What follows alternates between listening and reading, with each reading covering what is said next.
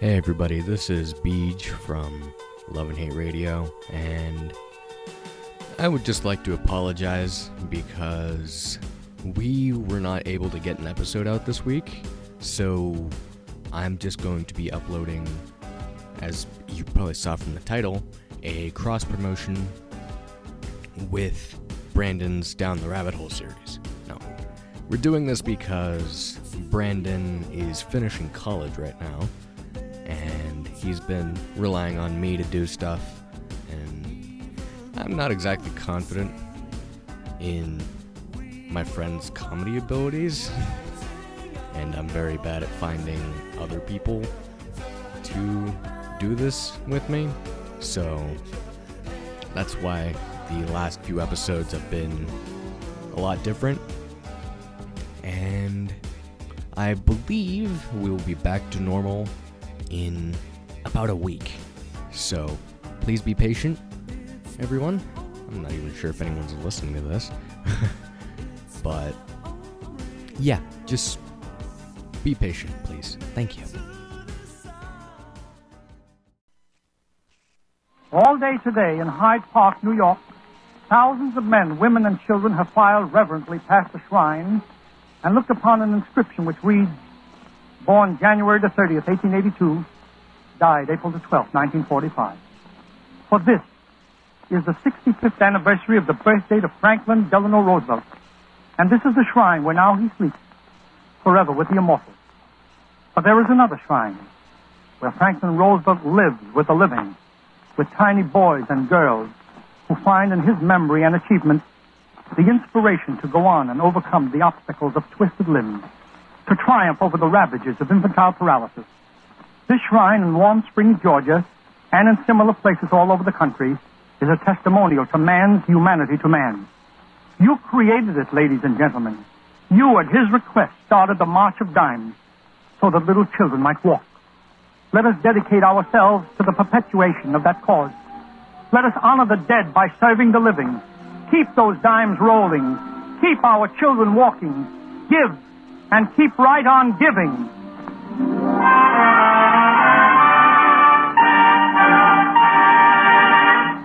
Mother, can you spare a dime?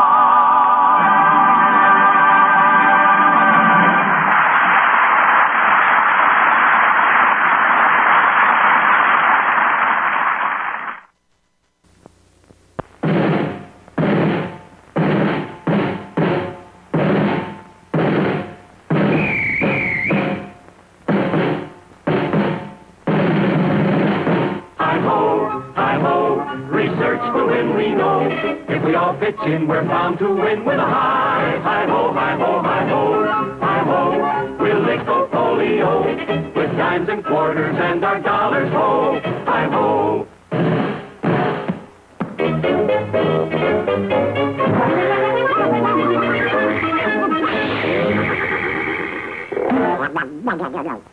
Send your dimes and dollars to your local March of Dimes headquarters. Help make this the Victory March of Dimes.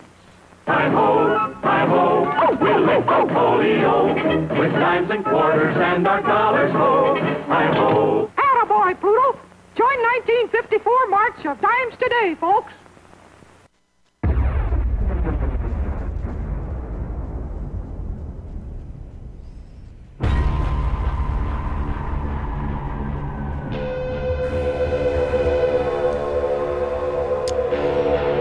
Hello. How we doing, folks? This is Brandon Valentine, and it's time to go down the rabbit hole.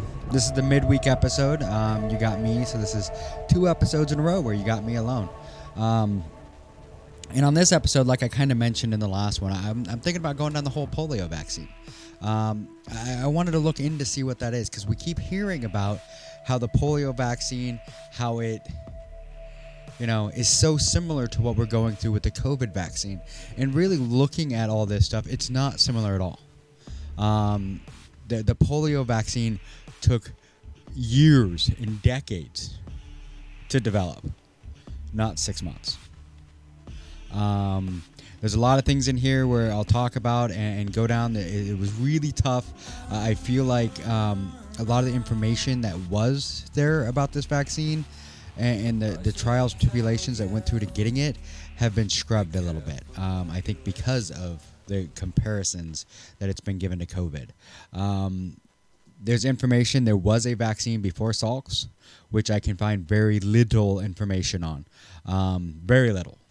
I researched every way I could, and everything I did just kept coming up with Salk's vaccine in 1955. But there was another one by Hillary Kaprowski that came out in 1950. That was an oral vaccine. Was not okayed in the U.S. It was okayed outside of the U.S. and actually was very successful from everything that I read outside of the U.S. But I know from other research there was another one after that and before Salks that was dangerous. On information that I found other places with reference to it, but have not been able to find any information on the one that was before Salk. So it's quite interesting on some of that, where it seems like some information that I can find stuff about, but can't find any definitive information.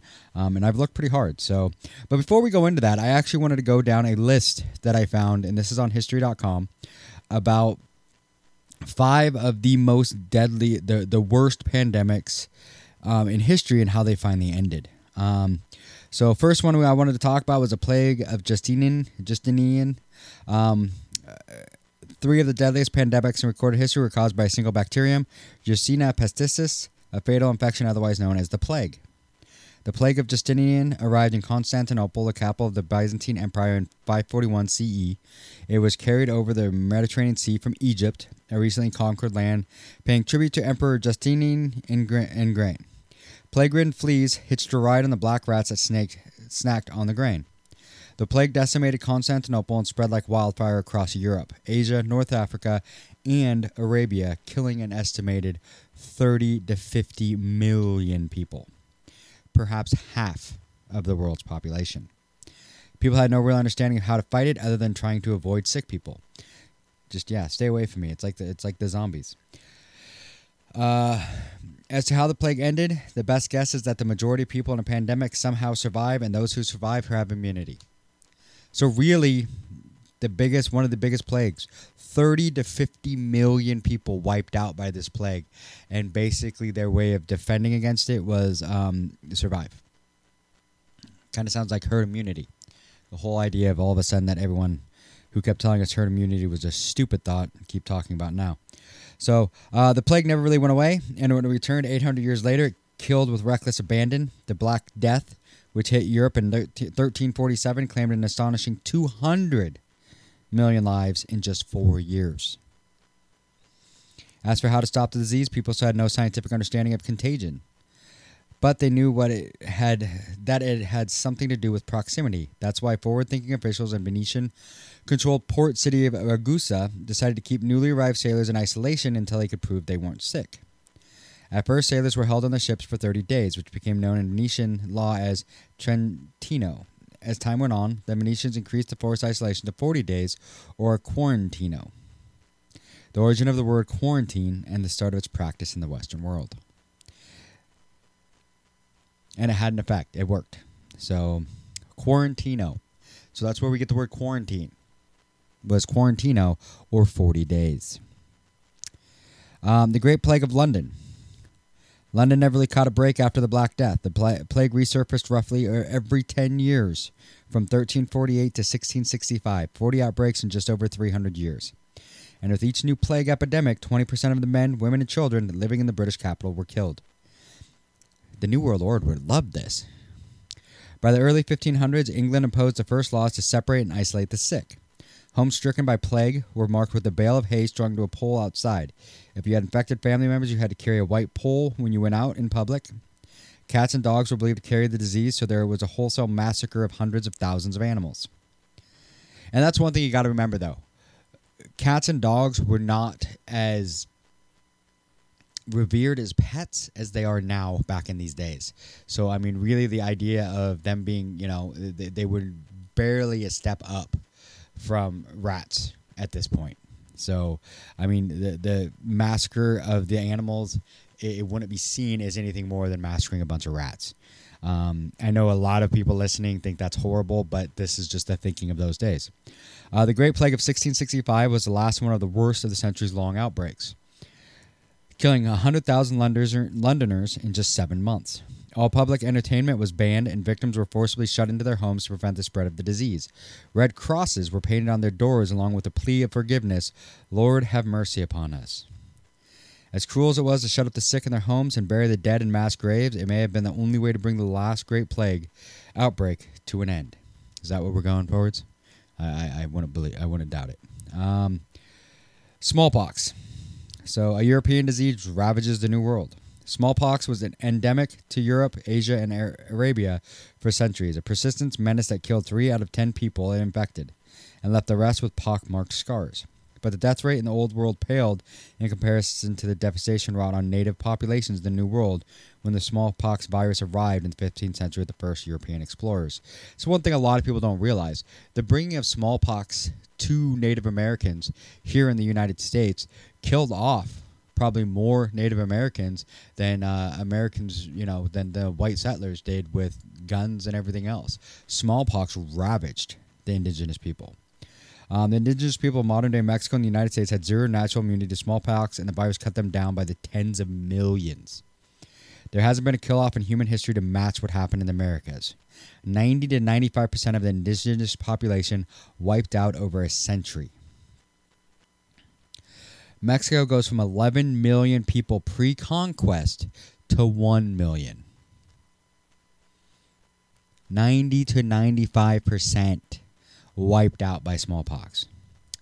Centuries later, smallpox became the first virus epidemic to be ended by a vaccine.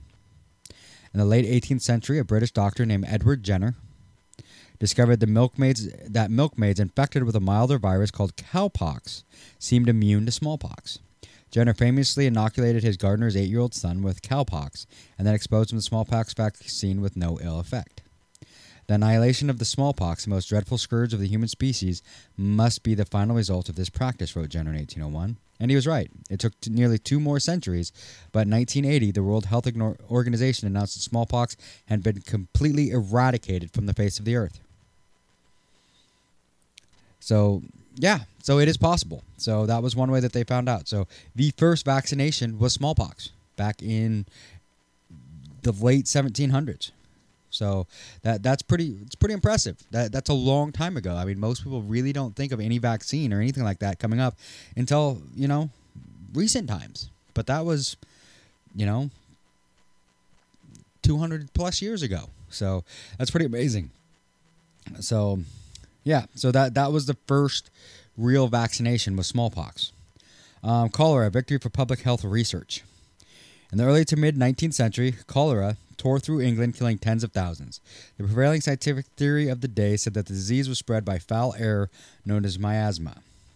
But a British doctor named John Snow suspected that the mysterious disease, which killed its victims within days of the first symptoms, lurked in London's drinking water. Snow acted like a scientific Sherlock Holmes, investigating hospital records and morgue reports to track the precise locations of deadly outbreaks. He created a geographic chart of cholera deaths over a 10-day period and found a cluster of 500 fatal infections surrounding the Broad Street Pump, a popular city well for drinking water. As soon as I became acquainted with the situation and extent of this eruption of cholera, I suspected some contamination of the water of the much-frequented street pump in Broad Street, wrote Snow. With dogged effort, Snow convinced local officials to remove the pump handle on the Broad Street drinking well, rendering it unusable.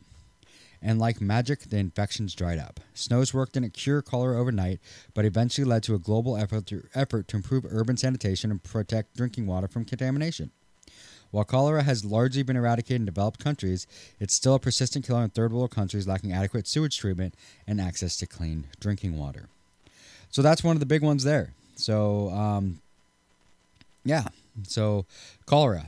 We were able to eliminate it, or not really eliminate it, but basically realized that it was caused by bad drinking water, really. Once we cleaned that up, we were able to fix it. So it's quite interesting to see some of these things that people don't really think about. They think that, we look at the COVID-19. Is COVID-19 a horrible thing? Yes. but is it as bad as some of the ones we've had in the past? No. You know, I'm not going to get on the whole thing, and I'm going to try and stay out of the whole idea of COVID-19 and all that stuff, and just kind of focus on the past events. But there's been a lot of them. So there's been a lot of plagues throughout time. So the earliest recorded pandemic happening during the Peloponnesian War, after the disease passed through Libya, Ethiopia, and Egypt. It crossed the Athenian walls as the Spartans laid siege. As much as 2/3 of the population died. The symptoms included fever, thirst, bloody throat and tongue, red skin, and lesions. The disease, suspected to have been typhoid fever, weakened the Athenians significantly. It was a significant factor in the defeat by the Spartans. So they really say the Spartans beat Athens because the people of Athens had typhoid. And that was in 430 BC. 165 AD, the Antonian plague was possibly an early appearance of smallpox that began with the Huns. The Huns then infected the Germans, who passed it to the Romans, and then returning troops spread it throughout the Roman Empire. Symptoms included fever, sore throat, diarrhea, and if the patient lived long enough, pus-filled sores. This plague continued until about 180 AD, claiming Emperor Marcus Aurelius as one of its victims. 250 AD is Cyprian plague. Named after the first known victim, the Christian bishop of Carthage, the Cyprian plague entailed diarrhea, vomiting, throat ulcers, fever, and gangrenous hands and feet. City dwellers fled to the country to escape infection, but instead spread the disease further. Possibly starting in Ethiopia, it passed through northern Africa into Rome, then on to Egypt and northward. There were recurring outbreaks over the next 3 centuries. In 444 AD, it hit Britain and obstructed defense efforts against the Picts and Scots, causing the British to seek help from the Saxons, who would soon control the island. So another one where all of a sudden the illness actually caused someone to lose control and to lose a war. And it also shows, too, that, you know, the spreading. I know a lot of people don't like the idea of being, you know, isolated, but really, you look at this, the people running from the disease to, you know, the hillsides and, you know, everywhere else to get out of the city actually ended up spreading it even further. We mentioned the Justinian plague in Egypt, spread through Palestine and the Byzantine Empire, and then throughout the Mediterranean. Plague changed the course of the empire, squelching Emperor Justinian's plans to bring the Roman Empire back together and causing a massive economic struggle. It is also credited with creating an apocalyptic atmosphere that spurred the rapid spread of Christianity. See, there we go. The Justinian plague is the reason for Christianity. Just kidding. Kind of. Recurrences of the next 2 centuries eventually killed about 50 million people. 26% of the world population is believed to be the first significant appearance of the bubonic plague, which features an enlarged lymphatic gland and is carried by rats and spread by fleas. Which is why people still to this day have an issue with rats, is because of, you know, the bubonic plague and all that. That's why they're figured to be dirty animals. So, in the 11th century, you got leprosy. Though it had been around for ages, leprosy grew into a pandemic in Europe in the Middle Ages, resulting in the building of numerous leprosy-focused hospitals to accommodate the vast number of victims. A slow-developing bacterial disease that causes sores and deformities. Leprosy was believed to be a punishment from God that ran in families. This belief led to moral judgments and ostracizing of victims. Now known as Hansen's disease, it still afflicts tens of thousands of people a year and can be fatal if not treated with antibiotics. And that's what a lot of people don't realize. Leprosy still exists. They just changed the name. So, and there used to be, there's Molokai, which is an island, basically an island on Hawaii that was a colony. That's where they sent people. It was a beautiful place, I guess, to have leprosy. But, yeah. 1350, you got the Black Death, responsible for the death of 1/3 of the world population. This second large outbreak of the bubonic plague possibly started in Asia and moved west in caravans, entering through Sicily in 1347 AD when plague sufferers arrived in the port of Messina. It spread throughout Europe rapidly. Dead bodies became so prevalent that many remained rotting on the ground and created a constant stench in the cities. England and France were so incapacitated by the plague that the countries called a truce to their war. The British feudal system collapsed when the plague changed economic circumstances and demographics. Ravaging populations in Greenland, Vikings lost the strength to wage battle against native populations, and their exploration of North America halted. So, yeah. So, this might be, without the bubonic plague, or the Black Death, we might actually be, you know, a different country, because the Vikings may have started everything before, you know, before the other Europeans started coming over here. Because it's far believed and far proven now that the Vikings were here first. So, anybody who believes Christopher Columbus was in North America, he never made it to North America. He made it to the Bahamas and to South America. So, he was never even here. 1492, the Columbian Exchange. Following the arrival of the Spanish in the Caribbean, diseases such as smallpox, measles, and bubonic plague were passed along to the native populations by the Europeans. With no previous exposure, these diseases devastated indigenous people, with as many as 90% dying throughout the North and South continents. Like I said, this is kind of where all of a sudden, we started wiping people out with the disease. Upon arrival on the island of Hispaniola, Christopher Columbus encountered the Taino people, population 60,000. By 1548, the population stood at less than 500. This scenario repeated itself throughout the Americas. So, the ones we didn't kill with smallpox and everything else, we came through and killed with everything else. So, because when we came in, they had no immunity to these diseases. These are diseases that were specific to us. And then we handed them to them. It's one of those things that a lot of people talk about now, and this is one of the things I'll go through a little bit, and we kind of mention it when we're talking about why some of these other diseases started popping up in the 1900s and everything else, and why the 20th century all of a sudden we started getting these diseases, are possibly because of our hygiene. Because we clean so much that, and use so many antibacterials and everything else to clean ourselves and to clean everything around us, that we're not exposed to these viruses like we were, our predecessors were, like people were in the past. We're not exposed to these. People who sit at home and wash constantly and, don't ever leave their house are actually more predisposed to disease because they're not exposed to anything. So that is a very well-known fact. So, in 1520, the Aztec Empire was destroyed by a smallpox infection. The disease killed more of its victims and incapacitated others. It weakened the population so they were unable to resist Spanish colonizers and left farmers unable to produce needed crops. There's another one where the Aztec Empire is believed to partly have fallen because we gave them smallpox. Research in 2019 even concluded that the deaths of some 56 million Native Americans of the 16th and 17th centuries, largely through disease, may have altered Earth's climate as vegetation growth on previously tilled land drew more CO2 from the atmosphere and caused a cooling effect. We might have actually even cooled. We might have slowed down global warming by killing people. NWO must love that thought process. That's what the New Lizard Order wants to do. To kill us all, to stop global warming. There we go. We figured it out. And another devastating appearance of bubonic plague led to the death of 20% of London's population. As human death tolls mounted and mass graves appeared, hundreds of thousands of cats and dogs were slaughtered as a possible cause, and the disease spread through ports along the Thames. The worst of the outbreak tapered off in the fall of 1666, around the same time as another destructive event, the Great Fire of London. So, and if you look at there's a graph that I have here, and one of the things I'm reading, a graph showing the huge increase in deaths during the Great Plague of London in 1665 and 1666.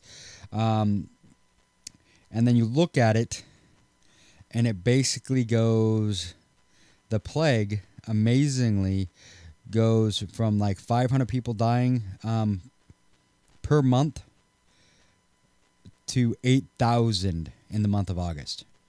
So, and it jumps from June to August from 500 people dying per month to over, and that's, just people dying, not necessarily from the plague, to over 8,000 people dying just from the plague. So, it's pretty crazy to look at. So crazy. So, the bubonic plague seemed to be more there during the summer than during the winter months. 1817, first cholera pandemic. The first of 7 cholera pandemics over the next 150 years. This wave of the small intestine infection originated in Russia, where 1 million people died, spreading through feces, infected water, and food. The bacterium was passed along to British soldiers who brought it to India, where millions more died. The reach of the British Empire and its navy spread cholera to Spain, Africa, Indonesia, China, Japan, Italy, Germany, and America, where it killed 150,000 people. A vaccine was created in 1885, but pandemics continued. 1855, third plague pandemic. Starting in China and moving to India and Hong Kong, the bubonic plague claimed 15 million victims. Initially spread by fleas during a mining boom in Yunnan, The plague is considered a factor in the Parthay Rebellion and the Taiping Rebellion. India faced the most substantial casualties, and the epidemic was used as an excuse for repressive policies that sparked some revolt against the British.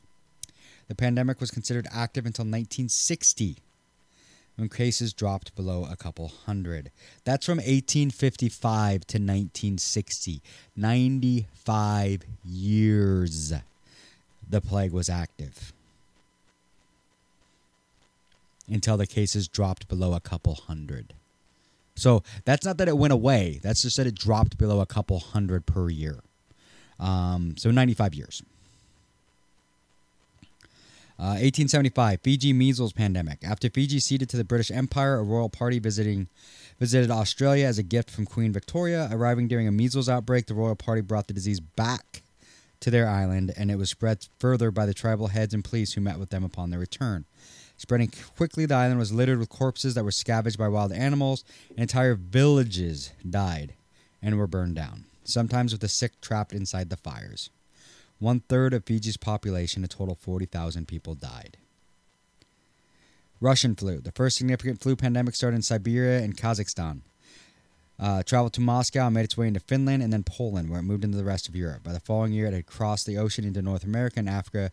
By the end of 1890, 360,000 had died. 1918. This is a big one where they talk about the avian flu, 1918, the 1918 pandemic, and how they keep, comparing this pandemic to what's happening now. So the avian-borne flu that resulted in 50 million deaths worldwide. The 1918 flu was first observed in Europe, the United States, and parts of Asia before swiftly spreading around the world. At the time, there were no effective drugs or vaccines to treat this killer flu strain. Wire service reports of a flu outbreak in Madrid in the spring of 1918 led to the pandemic being called the Spanish flu. By October, hundreds of thousands of Americans died, and body storage scarcity hit crisis level. But the flu threat disappeared in the summer of 1919 when most of the infected either developed immunities or died. And that's the one thing that gets me on this one. Everyone compares this to the flu of 1918. The 1918 flu was gone in a year. In a year. Because most people either developed immunity or they died. That would be the whole idea of herd immunity that we've talked about multiple times. 1957, Asian flu. Starting in Hong Kong and spreading throughout China and then into the United States, the Asian flu became widespread in England, where over 6 months, 14,000 people died. A second wave followed in early 1958, causing an estimated total of about 1.1 million deaths globally, with 116 deaths in the United States alone.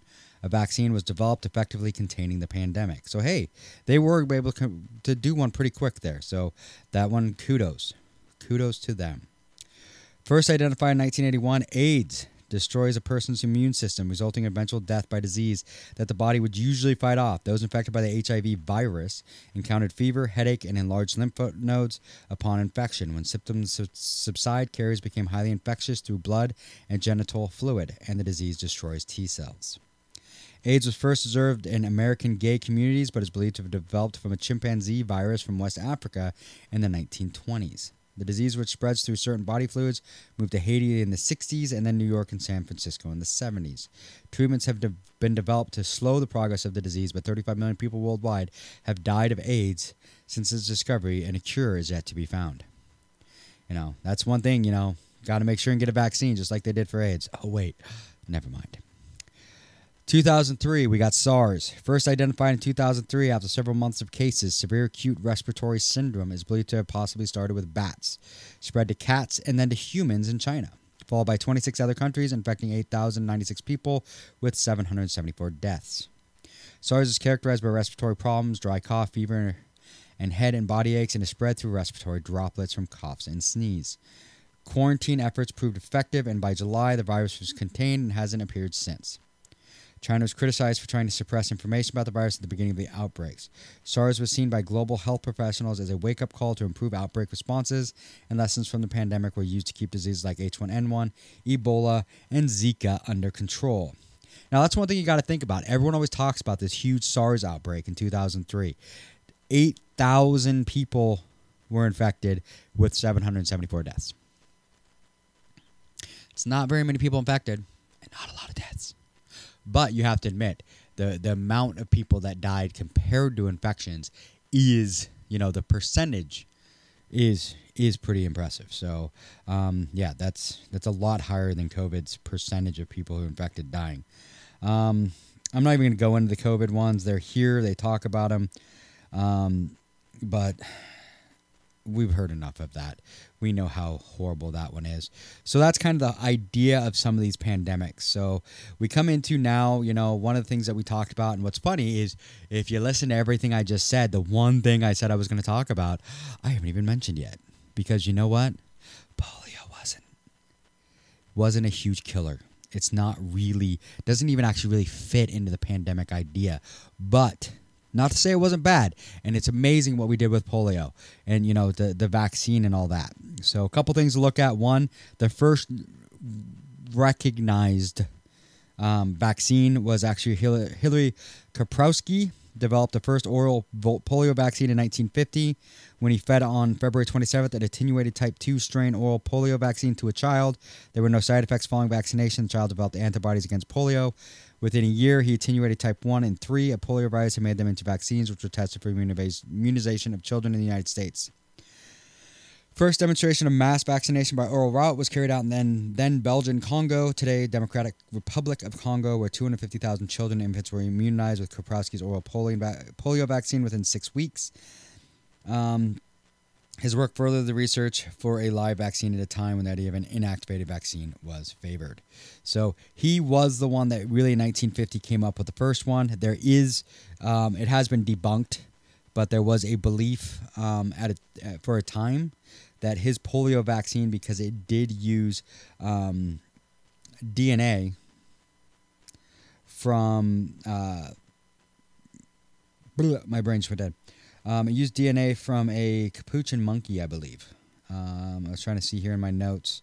It doesn't say. I believe it was a capuchin monkey. I would have to find the actual belief here, but macaw. Sorry, the vaccine virus was grown in tissue cultures taken from macaw monkeys, not capuchin.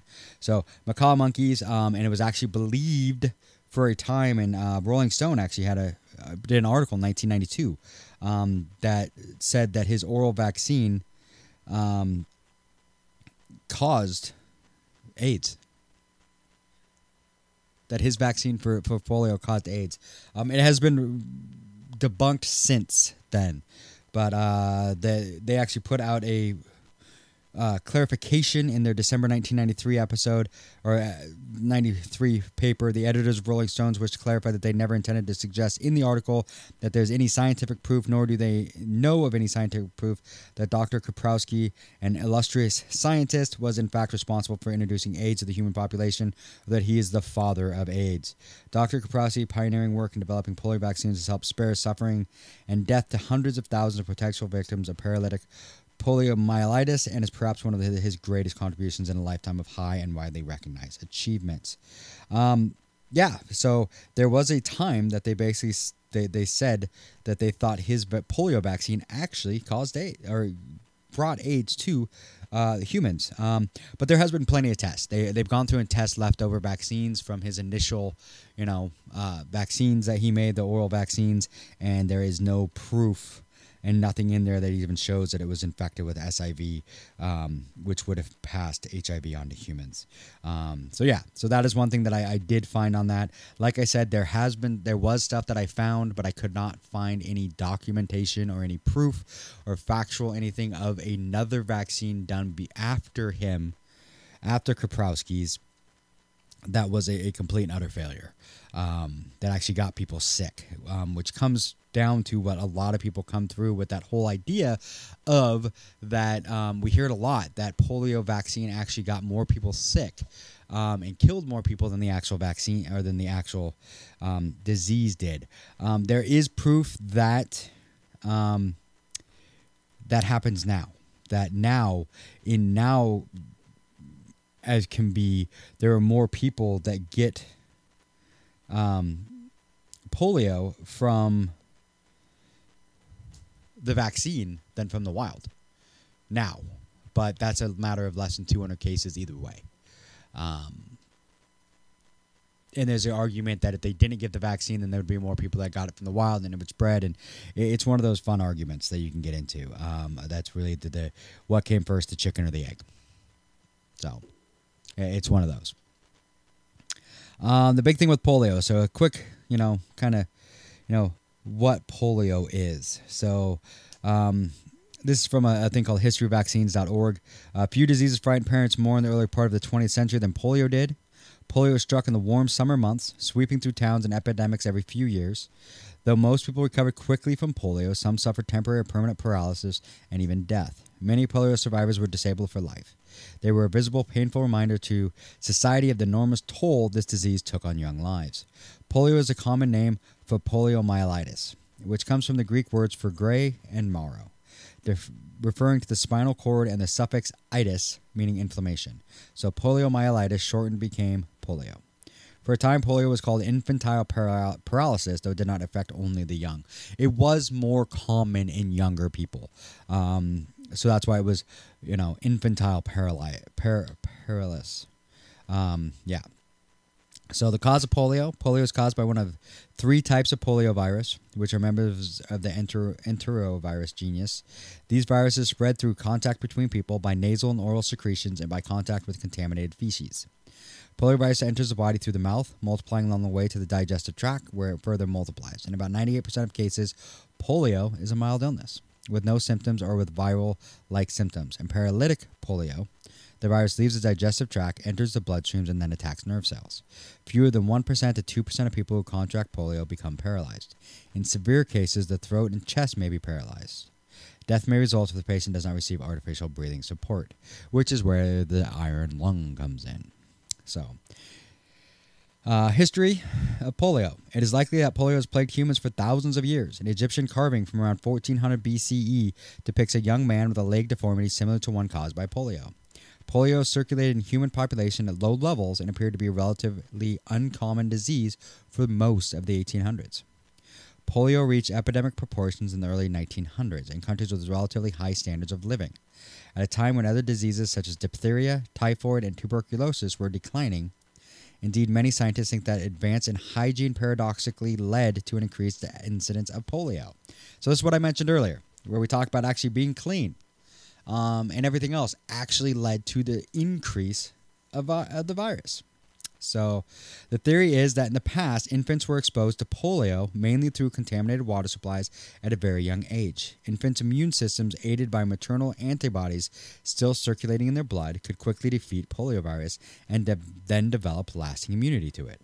However, better sanitary conditions meant that exposure to polio was delayed until later in life. On average, when a child had lost maternal protection, it was also more vulnerable to the more severe form of the disease. Because of widespread vaccination, polio was eliminated from the Western Hemisphere in 1994. In 2016, it continued to circulate in just Afghanistan and Pakistan, with occasional spread to neighborhood countries. Rigorous vaccination programs are being conducted to eliminate these last pockets. Polio vaccination is still recommended worldwide because of the risk of imported cases. So yeah. So that's kind of the whole idea of polio. So, and that's one of the things a lot of people, don't really think much about, where it came from. Oh, my phone's ringing. Thought I turned that off. So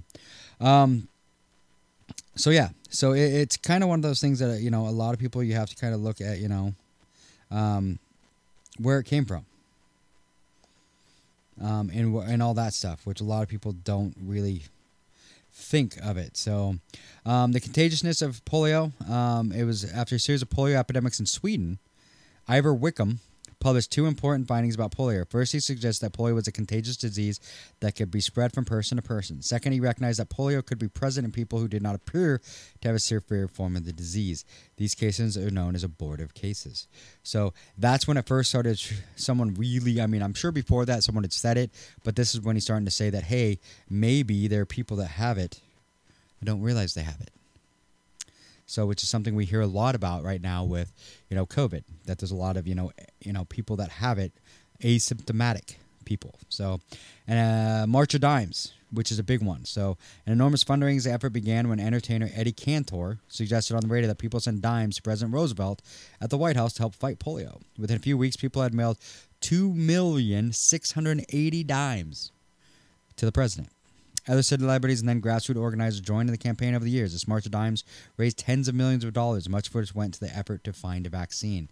So that's one of the things I even played at the very beginning, and we'll make sure to put links to those two videos where we played of the March of Dimes commercials from the 1950s.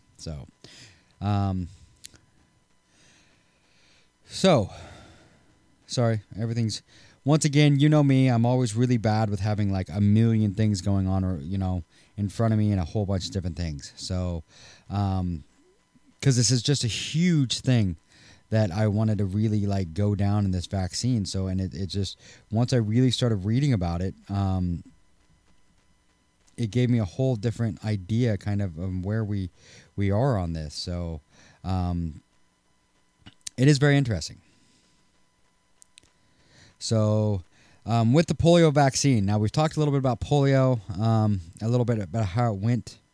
So, there's a lot of things you can go back and look at the history of polio and all that stuff that it had. Jonas Salk is the one who basically made the initial virus, the first, or not virus, but vaccine that we use in the United States. And that was first used in 1955. But before we get to that, let's talk about FDR, because we mentioned Franklin Roosevelt, our president. Franklin D. Roosevelt was the 32nd president of the United States. He served 4 terms as the U.S. president, and actually is the reason why we have the term limit law now, to restrict that from happening again. But he served 4 terms. But he was also the first president with a significant physical disability. So FDR was diagnosed with infantile paralysis, better known as polio, in 1921 at the age of 39. Most people, did not or got polio as children. That's why it was considered the infantile paralysis. But it was not uncommon for people of older ages to get it. So, coming from a wealthy family, FDR was privileged to enjoy summers at the Campobello Island family cottage that was purchased by his parents in New Brunswick, Canada. Blame Canada. Oh, sorry. It was at this site that FDR manifested the symptoms of the insidious and deadly enemy known as the infantile paralysis. No one is certain of the circumstances leading to his contraction of polio. Many believe he was exposed to the virus at a Boy Scout camp in New York just prior to going to Campobello. During the summer of 1921, FDR was enjoying a day of sailing on his yacht when he suddenly fell overboard into the icy waters of the Bay of Fundy, which ironically felt paralyzing to his body. The following day, FDR complained of lower back pain and went for a swim in hopes to ease the soreness. As the day progressed, he could feel his legs becoming weaker, and by the 3rd day, he could no longer hold his own weight. His skin quickly became very sensitive, and eventually even a slight breeze across his body caused great distress. Eleanor, who couldn't bear to see her husband in such anguish, began to contact a handful of doctors, hoping one of them would be able to find a remedy to his unknown infirmity. One of these doctors was Dr. Keene, who insisted the issue stemmed from a blood clot located in the lower spinal cord and recommended that he receive lumbar massages daily in order to help circulation. Days later, FDR was notified by Dr. Keene that his earlier diagnosis was incorrect, and instead he claimed the stress was being caused by spinal lesions. The massage therapy continued but did not prove to be successful in curing the paralysis. On August 25, 1921, another physician, Dr. Robert Levitt, diagnosed FDR with infantile paralysis, i.e. polio. At that time, polio had no known cure and often resulted in full or partial paralysis and the erosion of one's motor skills. Levitt, who was an expert on the disease, insisted Franklin stop the massages as they were not helping the situation, possibly making it worse. He instead suggested that he take hot baths. Best way to fix anything, take a hot bath. Both FDR and Eleanor were surprised by this verdict, as it was uncommon for a middle-aged person to contract polio. Most cases of the disease were acquired during infancy, but most children became immune to the disease by the age of 4. Levitt explains that in order for a person to combat poliomyelitis, they must be in good emotional and physical health and have a healthy immune system. This made FDR rethink the actuality of having the disease, since he could recall frequently becoming ill as a young boy, but for the past few years he had been leading a stressful life in politics that may have weakened his immunity. At the age of 39, FDR became a victim of infantile paralysis. So, yeah, at the age of 39. So, kind of interesting, especially with a disease called infantile paralysis. It was during fall of 1921 when FDR made the decision to remove himself from political life in order to begin his rehabilitation process at his home in Hyde Park, New York. For several years, his main focus shifted from politics, recovering from his paralysis. FDR began routinely swimming 3 times a week in the Astro Pool and in the pond. He had realized that his legs could support the weight of his body in water with ease and used swimming as his main exercise. By the winter of that year, his arms regained strength, his nervous system was functioning normally, and his stomach and lower back were getting stronger. In January 1922, FDR was fit with braces that locked in at the knee and continued the length of his leg, and by the spring of that year, he could stand with assistance. FDR made a plan that one day he would walk the length of his driveway, which was a quarter-mile long. Although he never accomplished his task, he used it as a training procedure, working himself to the bone in hopes that he would be able to walk again if he continued exercising. Due to his bright personality, FDR insisted that he would be surrounded by good cheer throughout his rehab process. He was known for exercising constantly, even when he was surrounded by friends. He would often have people watch him and provide company as he exercised and would carry out a conversation with them despite devoting all his efforts to moving. FDR also involved his children and family with his daily exercise rituals. At first, his children were heartbroken seeing their father in such a vulnerable state, struggling to move. Eventually became comfortable around his condition and were proactive in helping him and involving themselves with his rehabilitation process. Eleanor called the perfect naturalness with which the children accepted his limitations, though they had always known him as an active person, helped him tremendously in his own acceptance of them. So, yeah. So he basically, he got polio. He did a couple things trying to get rid of it. He did, went to some hot springs, stuff like that. Did what he could to try and feel okay with it. He returned to the political life. Later, he became, trying to remember what he did next. Once he became into political life and got into the public eye, he did a couple things. He became New York governor, I believe. And then, yeah, like I said, there's too many things right in front of me. Trying to figure this out. He ran for governor of New York in 1928. His disability did not affect his votes, and as a result, he held the governorship for 2 terms until he decided to run for president in the 1932 election. His political advisors often worried about how successful FDR would be in the election. They feared the words of his opponents and the names people often called him, hoping to break his stride. Despite all of this, FDR's disability was never brought up as a problem throughout his 1932 campaign and presidency and did not affect America's love for him. In private, FDR used a special wheelchair he designed himself. He refused to use a regular wheelchair because the chairs of the time were one-size-fits-all, bulky, and a nuisance to get around in.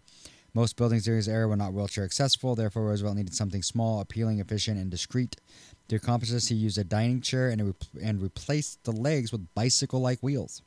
The chair was small and could move around tight corners and narrow hallways with ease. His wheelchair did not call out attention since it was made out of something people were used to seeing in their own homes. So, he did a lot. The one thing he did eventually do as president and everything else, he started having birthday balls every January 30th. He did a birthday ball to raise money for the National Foundation for Infantile Paralysis, which he created in 1938. So he did that. The fundraising for the National Foundation evolved into what we now know as the March of Dimes. This was a fundraiser in which all of its proceeds went to the National Foundation for Infantile Paralysis. The annual continuation of this occasion eventually funded the research for the Salk vaccine to treat polio. Unfortunately, FDR never lived to see it. So he did a lot. So that's one thing, and a lot of that comes from everything I was just talking about, and all the information I just got came from the FDR library. So, which is a great, if you want to know more about FDR and some of the stuff he did for polio, the FDR library is amazing on that. So, things you want to look at there. So there's a lot to do with the polio vaccine that, you really don't think of. So, like we said, polio is a very highly contagious virus. It affects people differently. Some don't feel sick at all. Others complain of anything from a sore throat to fever, stomach pain, and vomiting, stiff neck or headache. The virus does its damage by first replicating, reproducing itself in the intestines, then traveling through the bloodstream, where it can affect the brain and spinal cord. So, it's a nasty, nasty thing. There are multiple vaccines out there now. So part of that was the two people, really. Sabin and Salk were the two main ones. So, and we're not going to go too deep into it, I guess, now, because we're starting to run out of time, because I spent way too much time on just everything else.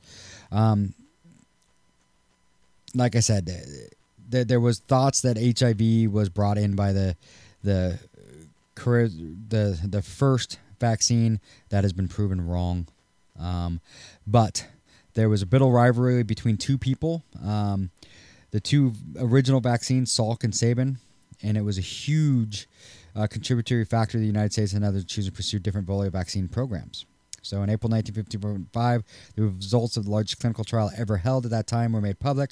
More than 400,000 U.S. children had been immunized with Salk's IPV, and as the results of effective protection against this dreaded disease were declared, Americans breathed a collective sigh of relief. The Salk vaccine was declared 90% effective against type 2 and 3 poliovirus and 60 to 70% effective against type 1. Within 2 hours, Salk's IPV was licensed for use, thanks to guarantees from the National Foundation for Infantile Paralysis. Now the March of Dimes, industrial production facilities were already built and ready to operate. The goal was to have 5 million U.S. children vaccinated by July 1955. Across the Atlantic, some European countries imported the Salk vaccine from the United States, whereas others, including Denmark, Sweden, and the Netherlands, began vaccine production in their own government facilities. So, and there was a lot of things with his. Many virologists were of the opinion that Salk's vaccine could not provide long-lasting protection, and this could only be achieved with Sabin's live attenuated version. Only a live vaccine, it was argued, had insufficient immunogenicity, I can't say that word, to provide protection. In contrast, an inactivated vaccine would have to be re-administered regularly. Undeterred by Salk's popular success, Cox and Kaprowski and Sabin at the University of Cincinnati continued work on their live attenuated virus preparations. Trials of their vaccines took place largely outside the United States because widespread immunization with Salk vaccine meant that most U.S. children had antibody levels that were too high to enable evaluation of a second vaccine. So that's kind of, where the vaccine started to come into play.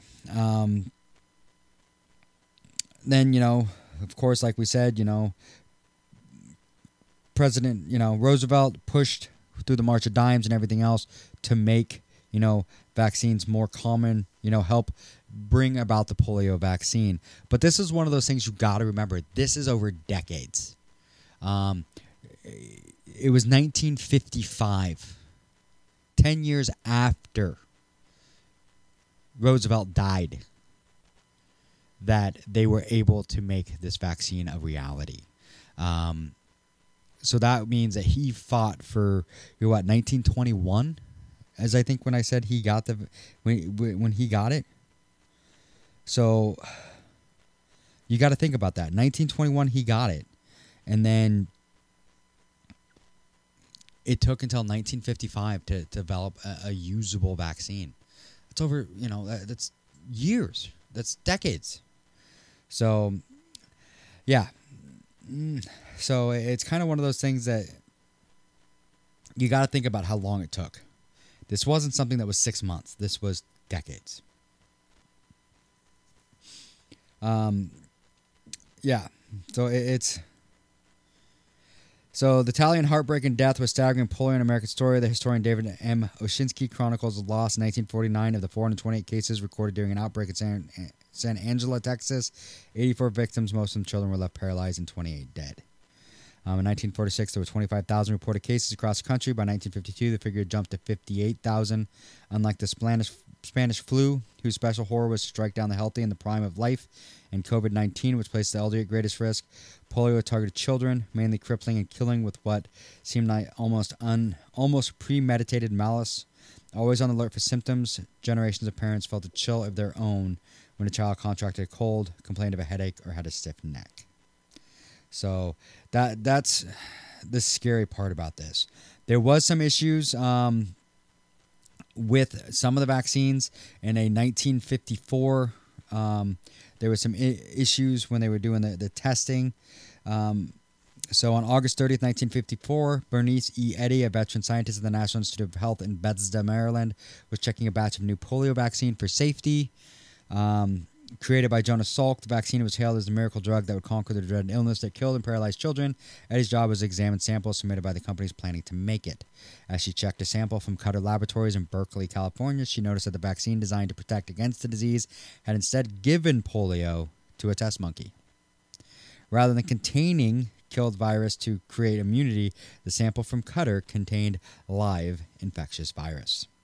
Something was wrong. There's going to be a disaster, she told a friend.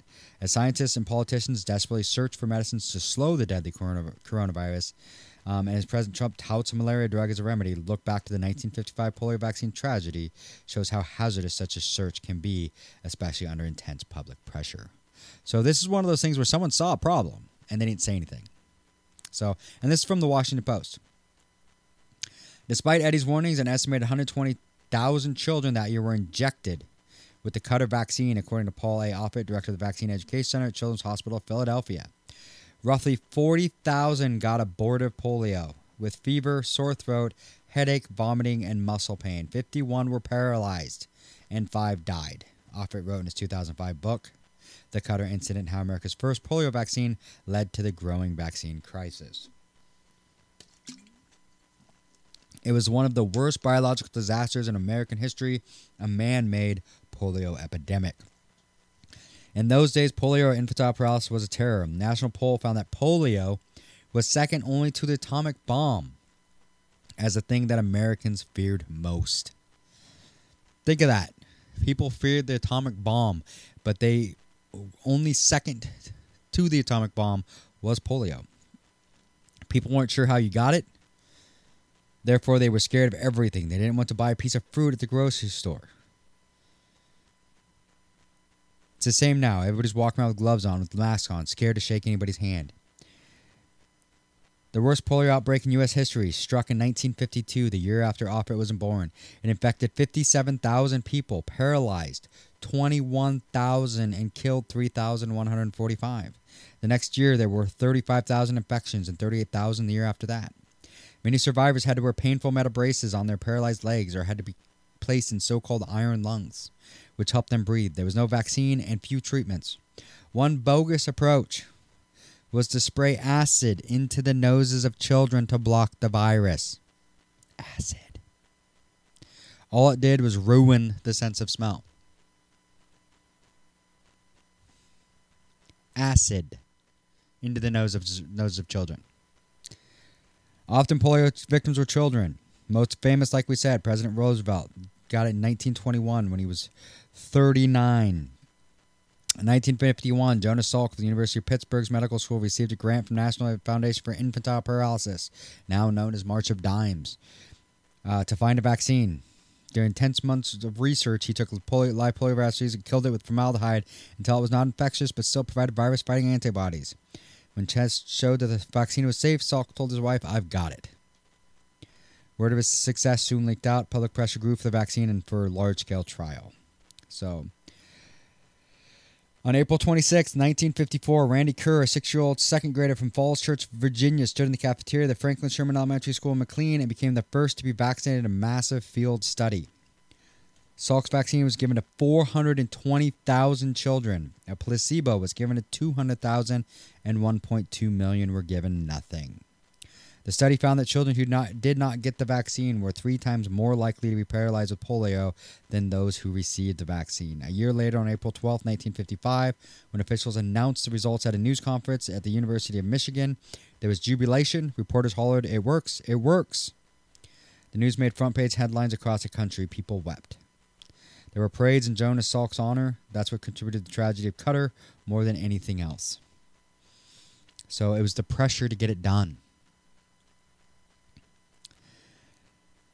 So yeah, so that's kind of, it was tough. You got that whole thing where everyone's pushing for this vaccine, and then they finally push it through, and you get a tainted version. So,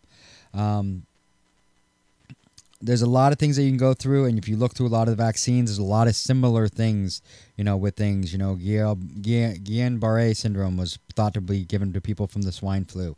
That has been, supposedly debunked. But there are a few others. Meningococcal, or GBS, another one, Guillain-Barré syndrome, narcolepsy from H1N1, rotavirus vaccines, porcine circovirus and rotavirus vaccines, HPV vaccine recalls. There's a lot of vaccine recalls, but a lot of them have been debunked. But that kind of goes, a couple other things to look at there. So, like I said earlier, March of Dimes, Franklin D. Roosevelt, who was who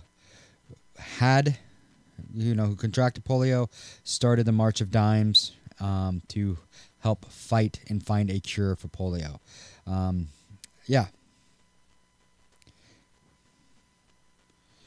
So there are a few things here where you can find different articles that I've gone through about polio vaccine. Some of the things, 8 things on history.com that you need to know about Jonas Salk. 1. Although polio was the most feared disease of the 20th century, it was hardly the deadliest. Polio was never the raging epidemic portrayed in the media, not even at its height in the 1940s and 1950s, writes David M. Oshinsky in his Pulitzer Prize-winning book, Polio: An American Story. During those decades, 10 times as many children died in accidents and 3 times as many succumbed to cancer.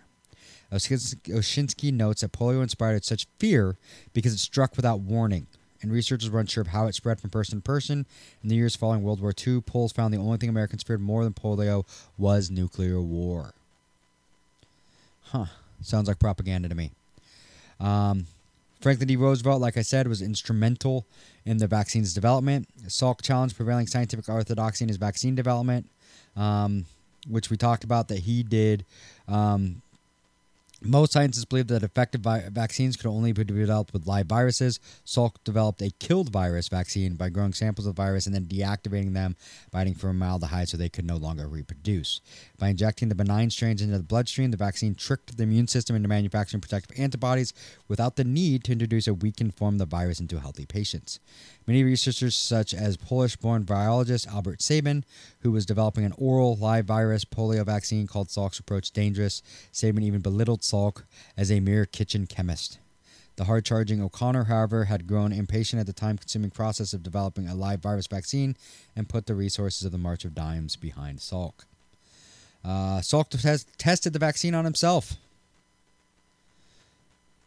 and his family. After successfully inoculating thousands of monkeys, Salk began the risky step of testing the vaccine on humans in 1952.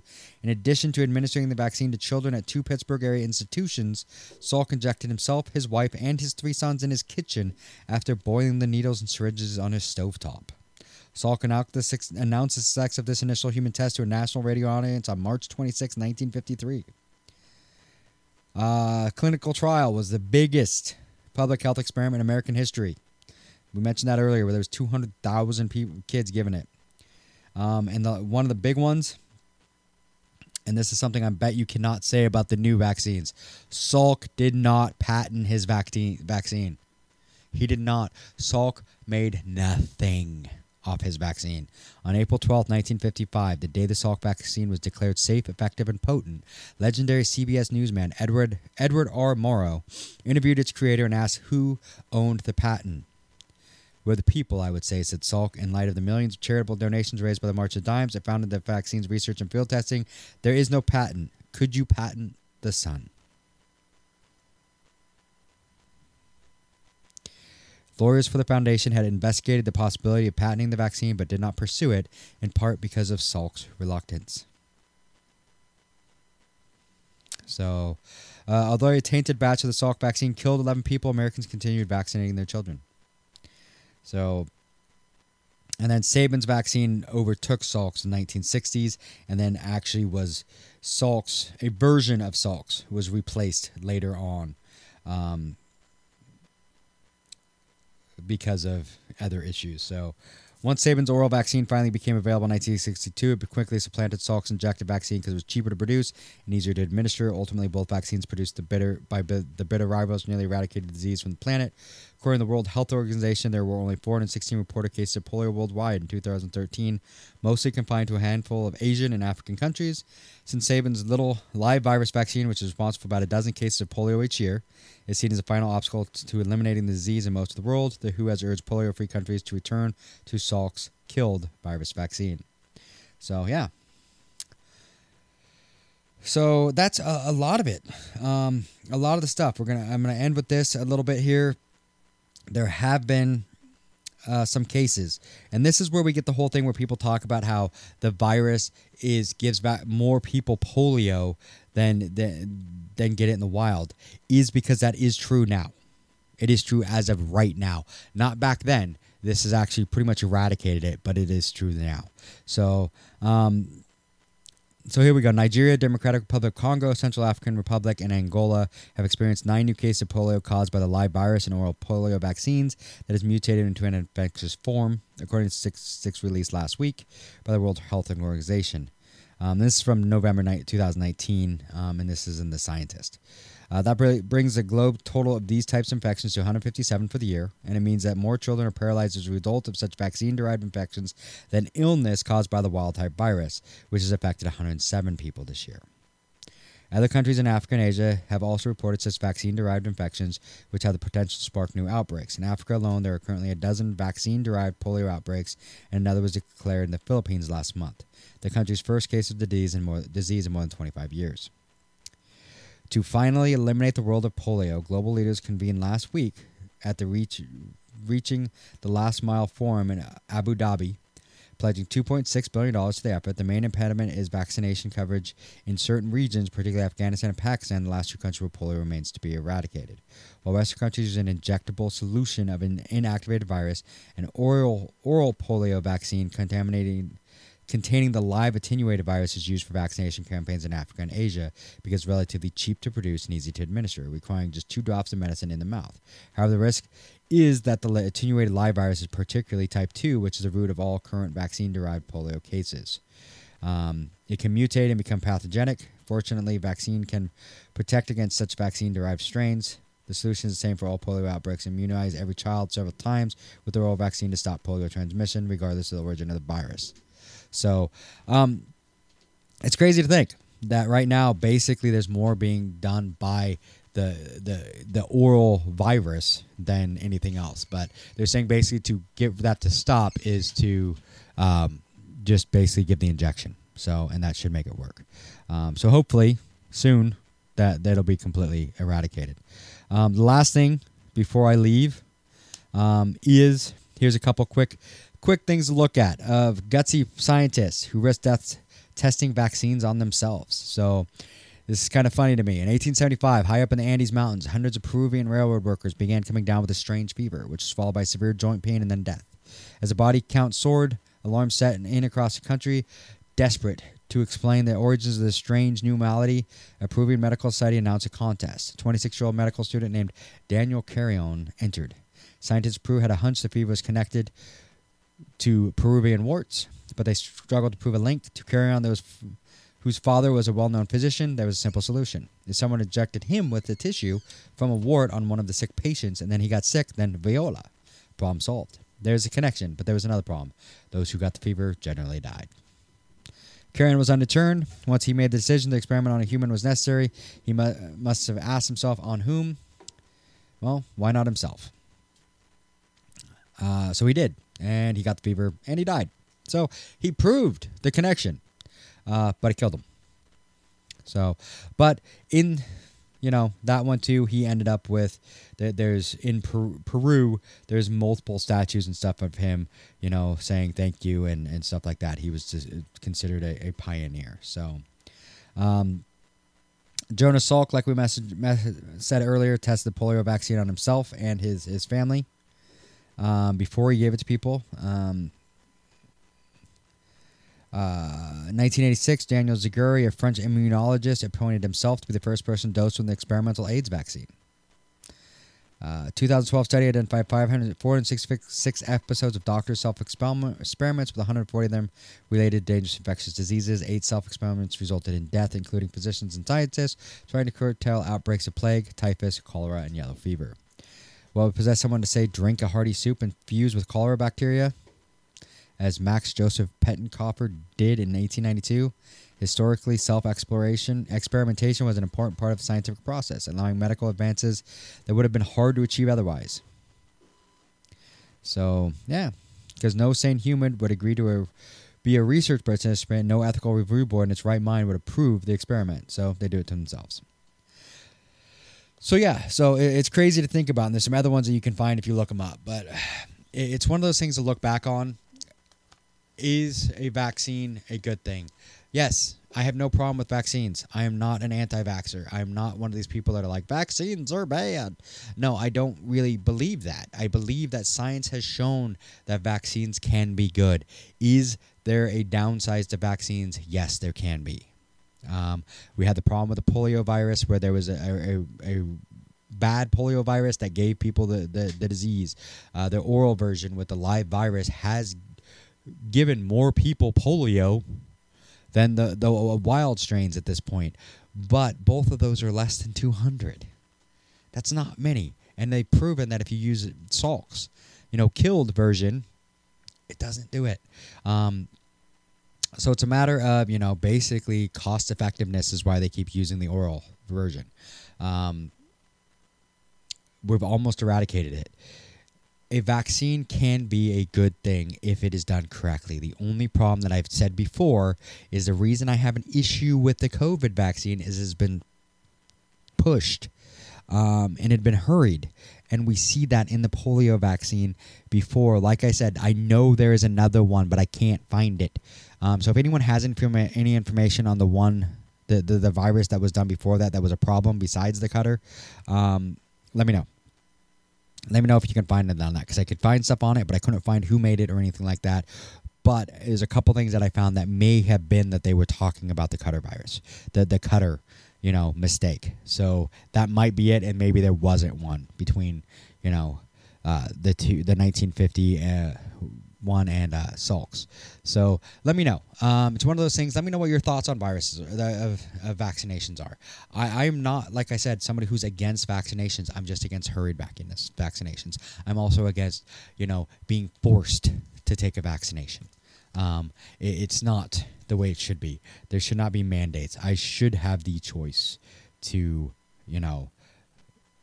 whether or not I want to take a vaccine. And it just, I don't like the idea. So it's kind of one of those things, the polio vaccine. The polio vaccine isn't mandated.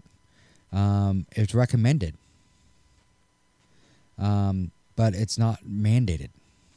And that's one thing you got to remember. Those weren't. So you can go ahead and talk about all the other mandates. I can't find really a lot on mandatory vaccines in the United States. I find ones where they say they couldn't go to school unless they had the vaccines.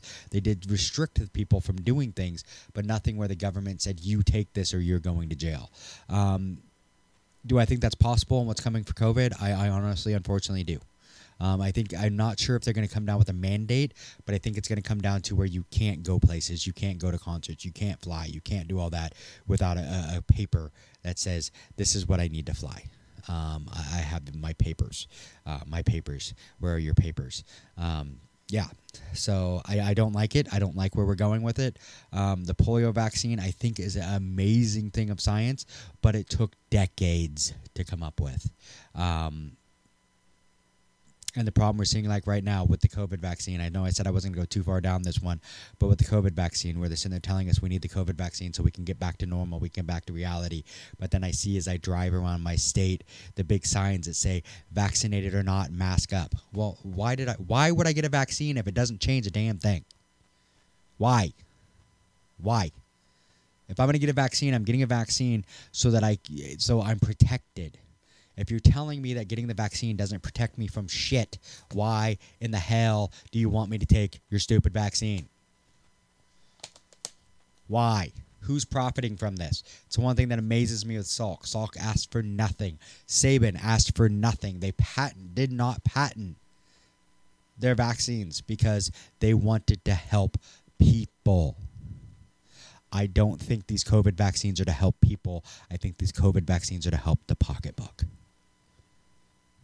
Because there's not. I don't believe there's enough issues and enough need for the vaccine as they're pushing it. We've talked about this before. I'm gonna get off my high horse here in a sec. We've talked about it before, but I don't think that the vaccines are made with the idea that, you know, they're really there to help us. They're made because, well, somebody wants to line their pocketbook, and that's the way it is. So let me know what your thoughts are. Let me know what you think. If there's anything I missed in the vaccines, anything like that. Thank you all for listening. Have a great day. I will see you all Sunday. I will be back with Big D. And yeah, thank you all for listening. Send emails down the RH at protonmail.com. Let me know what you think. Let me know your thoughts. I've got a couple good emails with ideas on things that people want to hear about. Let me know what you want to hear about. Send me messages, Mr_B_666 on Instagram. So that's Mr. spelled out, MISTER_B_666. Let me know your thoughts. Let me know your questions. Thank you all. I will see you all later. I'm out.